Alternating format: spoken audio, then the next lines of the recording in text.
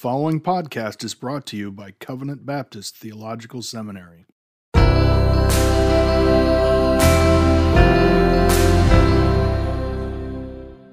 Welcome to Confessing the Faith, a theological and devotional walk through the 1689 Baptist Confession of Faith. I am your host, Sam Waldron, pastor of Grace Reformed Baptist Church and president of Covenant Baptist Theological Seminary. Today, we will once more be considering the subject of the authority of Scripture. I've been saying in these talks that the focus of the confession with regard to the authority of Scripture is on the why of scriptural authority.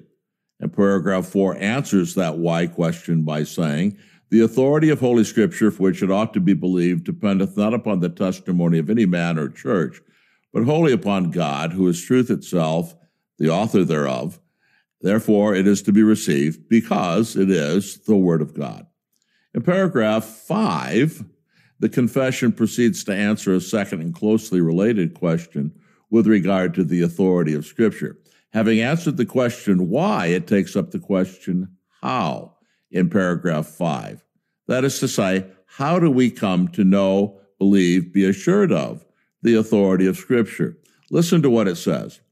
We may be moved and induced by the testimony of the Church of God to a high and reverent esteem of the Holy Scriptures, and the heavenliness of the matter, the efficacy of the doctrine, and the majesty of the style, the consent of all the parts, the scope of the whole, which is to give all glory to God, the full discovery it makes of the only way of man's salvation and many other incomparable excellencies and entire perfections thereof, are arguments whereby it doth abundantly evidence itself to be the Word of God. Yet, notwithstanding, our full persuasion and assurance of the infallible truth and divine authority thereof is from the inward work of the Holy Spirit, bearing witness by and with the Word in our hearts. Now, the key assertions of this paragraph come in its final statements.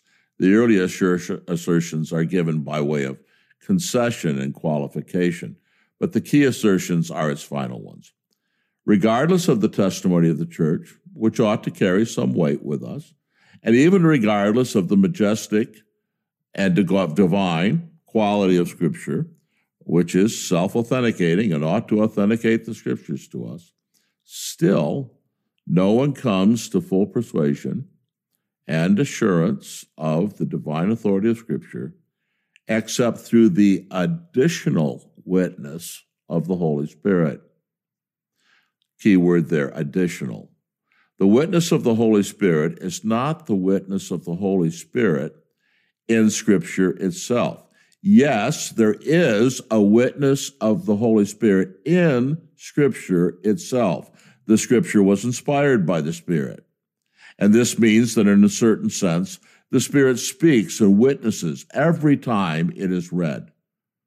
But the confession here is not talking about that.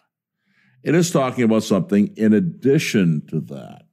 The language is clear in this regard. It speaks of the inward work of the Holy Spirit, bearing witness, notice, by and with the Word in our hearts.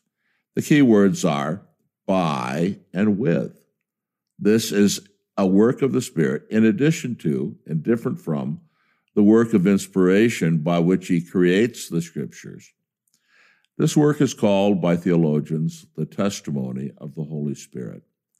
The testimony of the Holy Spirit does not supplement the authority of Scripture as the living Word of God, as if the authority of Scripture is somehow defective, deficient, or lacking without it. In fact, it is not some defect in the self-authenticating power of Scripture which makes this witness necessary.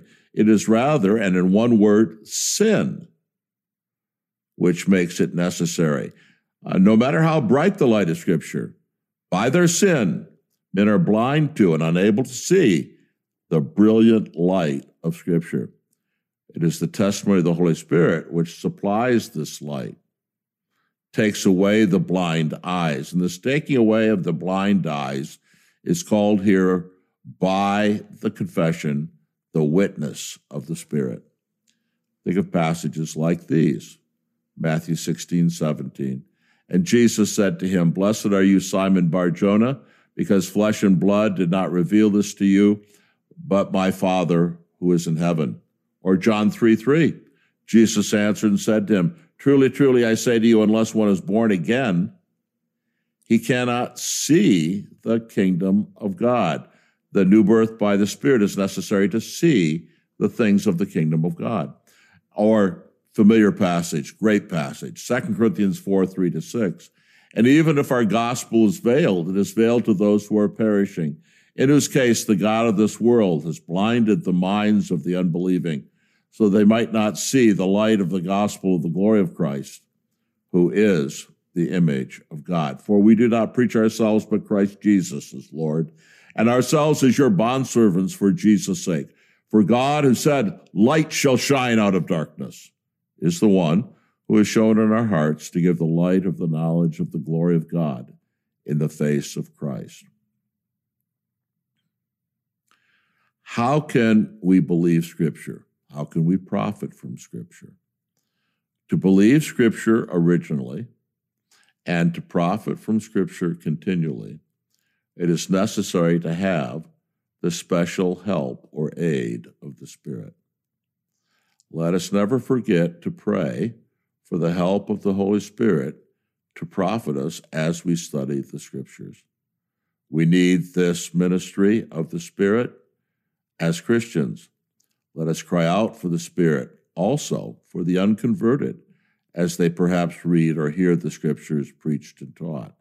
His witness, his teaching ministry, his enlightenment is absolutely necessary if they are to be savingly enlightened by the light of the gospel of Christ in the Scriptures.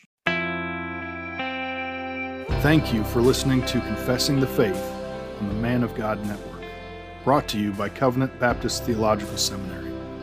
CBTS is a confessional Reformed Baptist seminary which provides affordable online theological education to help the church in its calling to train faithful men for the gospel ministry. To learn more about how you can partner with us in providing informed scholarship with pastoral heart, visit cbtseminary.org.